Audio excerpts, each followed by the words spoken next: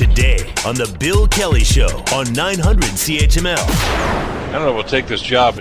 Actually, according to a latest Angus Reid survey, an awful lot of people might just have that opinion when they're finally told, okay, it's time to go back to the workplace, to the office, or whatever the case might be. They kind of like the idea that they're working remotely. They, hey, listen, this is cool. I'm okay with this. And it's amazing the different mindset that we've had between some employers and some employees when it comes to working conditions and whether or not we're all going back to where we went pre-pandemic.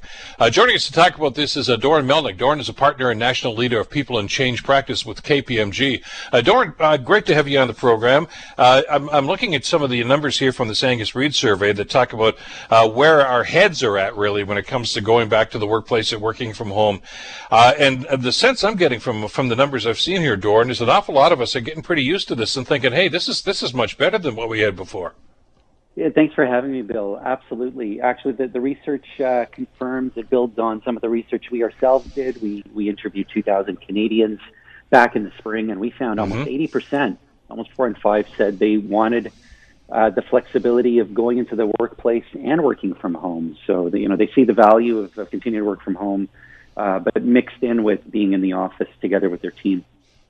You know, and I think you and I talked about this in the past. I mean, 2.5 years ago or whatever, if we'd had a discussion and say, I think a lot of people would probably be better off working remotely, I'd say 99% of the employees would have said, you're nuts. It's just not going to happen. Productivity would go down. People wouldn't be happy with that. There'd be a disconnect. What has this last year and a half proven to us? That, first of all, that a lot of those things, I guess, are not as bad as we thought they were going to be, because productivity in many of these instances has done better. Has it caused us to rethink this whole process? Well, I think we've learned a lot. I think it's true that many people are productive or even more productive working from home. Not everybody. I mean, some are actually less productive, but by and large, people proved to their managers that they can absolutely do the job from home. If we dig into reasons why, what we learn is that people were taking the time that they saved by not commuting and simply working longer hours. Mm-hmm. And so, the company gets more team grades from that. That's great for the company, but there's also a downside to that, which is that we also heard a lot about burnout and mental health issues. And so I think what we learned is that, sure, remote work can be great as part of a balanced diet, but it has to be clear, what the boundaries are, what are the right working hours, is there a maximum per day, is there a right mix of remote work and in-office work? So we do have a lot to learn and try and see what works. And those boundaries you talked about, I think, is so very important, because I think when we talked about this back in the springtime, the concern here was that if you're working from home, you're always at work. Even, if your quote-unquote day job is finished, or whatever your quitting time was, you still feel, okay, I better respond to this email. I better get this going. I better look at this. Oh, I got a tweet here from somebody. I've got to answer this. So you're really on the clock 24/7 then, where if physically you walk out of that job, with that office or wherever it is, you say, okay, I'm finished work for the day. You can make that separation. It's not so easy when you're in the same environment all the time. It's true. It's true. When you miss that physical cue of everybody getting up to leave, and you're just kind of, you roll into dinner and you're still working, and it's very easy to fall into that pattern, for sure.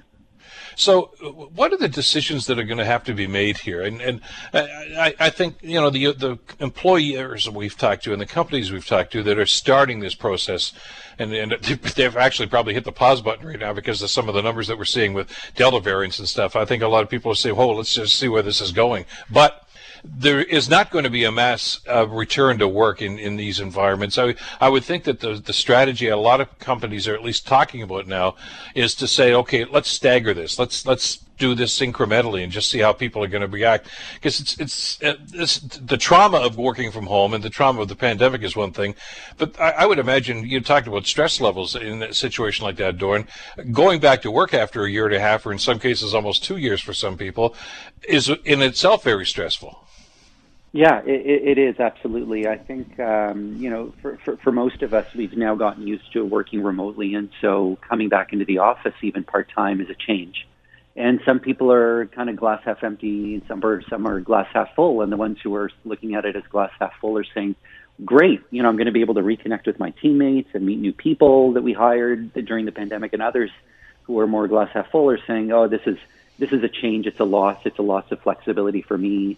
And now I have to spend time commuting. So there's a downside. So, I think that companies should be encouraging their employees to remember the reasons why it's worth coming into the office. And it's really about building relationships. It's not necessarily about being more productive, but it is about, like I said, meeting new team members, building stronger connections with your colleagues. What are you guys hearing, though, Doran, as you talk to some of the folks that you work with at KPMG and some of the clients for KPMG?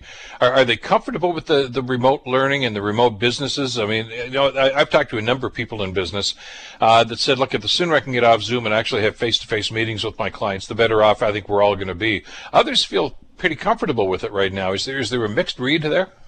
Yeah, absolutely. It varies by industry and it varies by department. If you just look at certain departments, anyone who works in sales and usually marketing tends to want to be out there interacting with customers and prospective customers. They want to meet with each other. That tends to be the culture in those kinds of departments. And so they're itching to get back in. And then you've got other departments, for example, maybe IT, where a lot of the people are very comfortable doing their work at home. They find they're very productive. They get less distracted. They can focus very deeply on the detail-oriented work that they do. And so different strokes for different folks. And so I think that the challenge that companies are going to face is how do they set up a model that's going to work for different people, but also work for the company? And the challenge they're going to find is that if they opt for giving employees a lot of flexibility, if you let people choose which days they're in the office, it might be very difficult to manage and coordinate for teams to be working together on projects or assignments, or for different departments to work together. And so, there's another way to approach it, which is to create more of a schedule, is to say, okay, everybody in a certain department should come in on Mondays and Thursdays, and just making it really clear what the expectation is. So there are different ways to manage it to make it easy to get the benefits of collaboration in person. So it's just a bit of a trade-off, really. And thrown into the mix are a couple of other variables, too. I'm sure you've heard, we've talked about this a couple of times on the program, there's some discussion in some circles about a 4-day work week, which would, I guess, further complicate things. And I don't know whether that's going to happen, but I know it's been tried in other jurisdictions, and they're kind of throwing this. And I guess the message out of this whole thing is if we're going to change something, this is the ideal time to do it, because we're in a transitional period now anyway. Yeah, it's true. It's just, you're right. You mentioned earlier that there is a big question mark about when will the reopening start and how many people will be allowed back at the outset. And it all kind of depends on COVID case counts. It also depends on schools being reopened. So I think there's only so much change that organizations and people can tolerate before it just becomes too difficult to manage. So, I appreciate the thinking around the 4-day work week. That could be a great opportunity for some businesses and their staff. That might make a lot of sense. But I think it's going to be incremental. I think companies are going to try gradually. They'll have people back part-time. They'll see how it goes. They'll monitor. They'll adjust. And I think that's really what the next 12 months will hold, is really companies trying different approaches, different ways of doing this, learning, and then adjusting.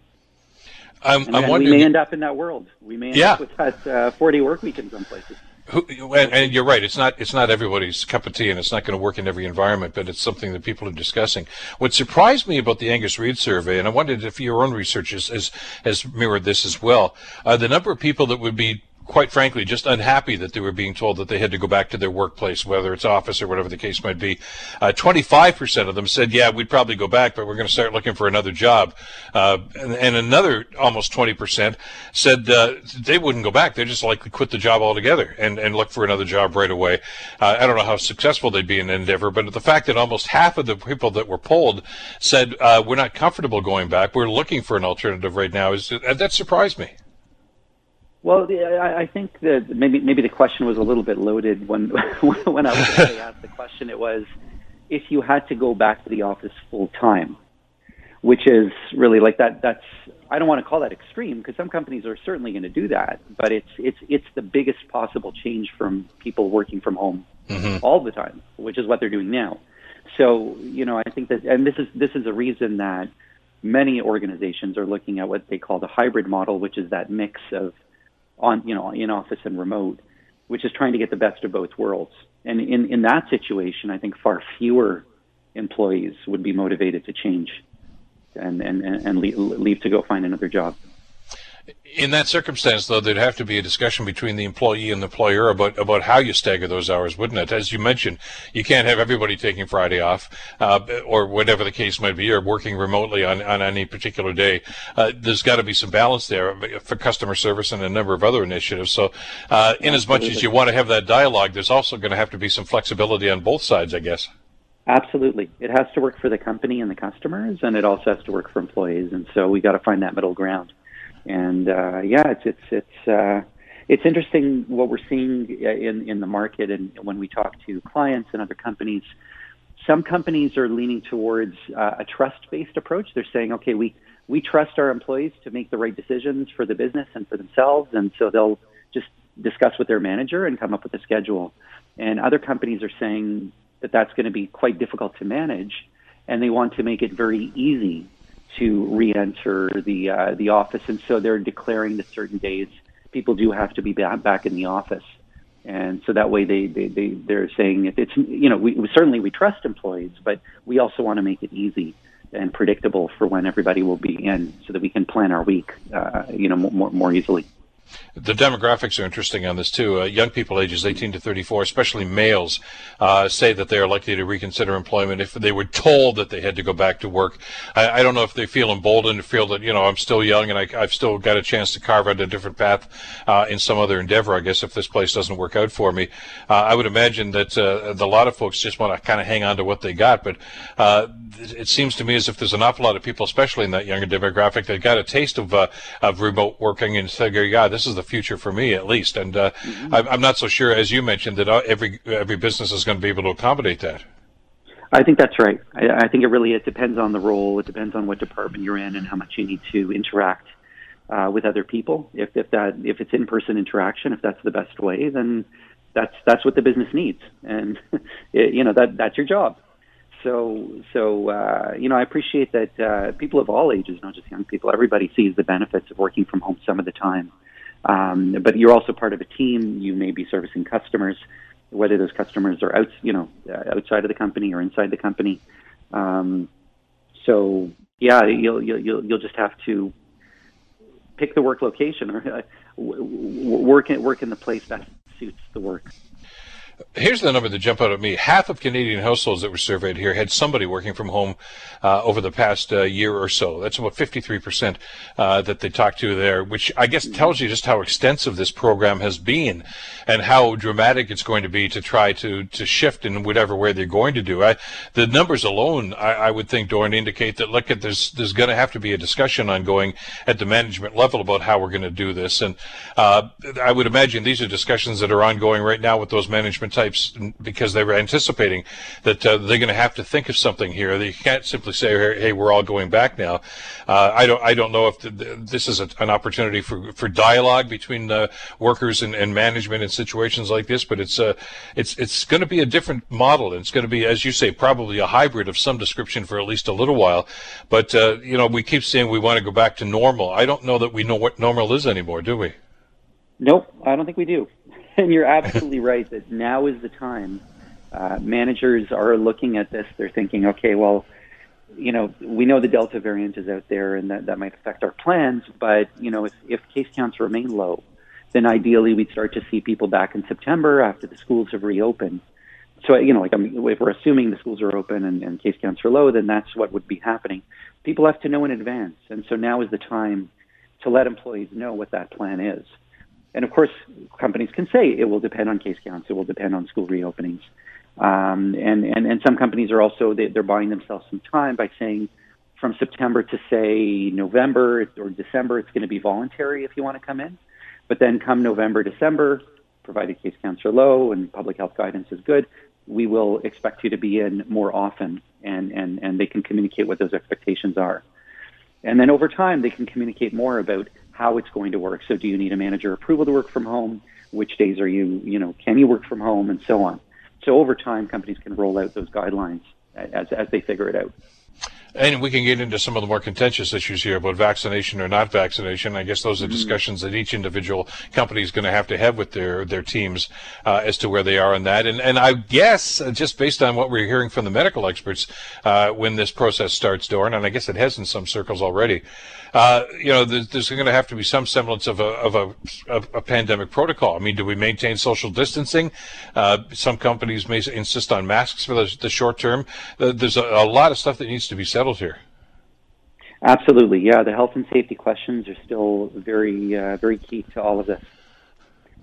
Looking forward to that, and looking forward to what is happening here. And I know that you guys are in constant contact with your clients about what's going to be happening going forward. It's a brave new world that we'll be facing, to coin a phrase. And just how this is going to roll out is going to be fascinating to watch. And more importantly, I guess, how effective it's going to be and how people are going to accept it. Doran, thank you so much. It was a pleasure having you back on the program today. Thanks so much for being with us, and stay well. Thank you. It was a pleasure, Bill. Take care. Doran Melnick, who's a partner and national leader of People and Change Practice with KPMG. And hopefully you've had that discussion, or at least the beginnings of that discussion, with your place of work about how this is going to roll out and when it's going to start to roll out and just what it's going to look like. But it's going to be fascinating to see about the next 5 or 6 months, especially as we try to go back, at least in some semblance, to the way things were. The Bill Kelly Show, weekdays from 9 to noon on 900 CHML.